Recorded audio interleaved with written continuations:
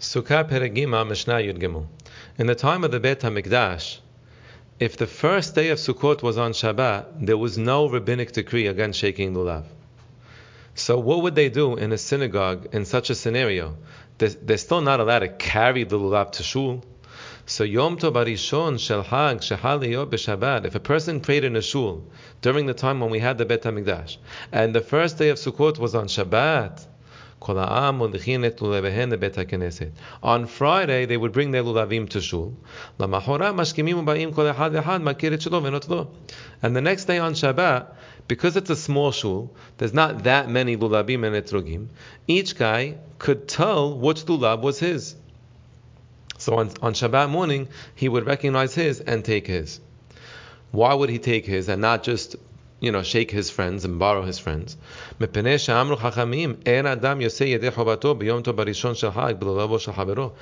the first day of Yom Tov, the Torah says, "Ulkachtem lachem bayom harishon." Mishelachem, it has to belong to you.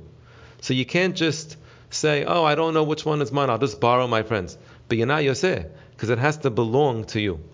Bartanura says, technically, there is a way to be Yoseh with your friend's lulav on the first day of Sukkot, if you tell him to give you his lulav as a present.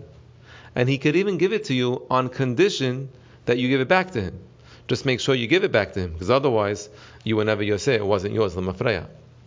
The Mishnah concludes, Ush'ar yemot hag, but on the rest of the days of Sukkot, Adam Yoseh yedei chovato belulavo shechavero.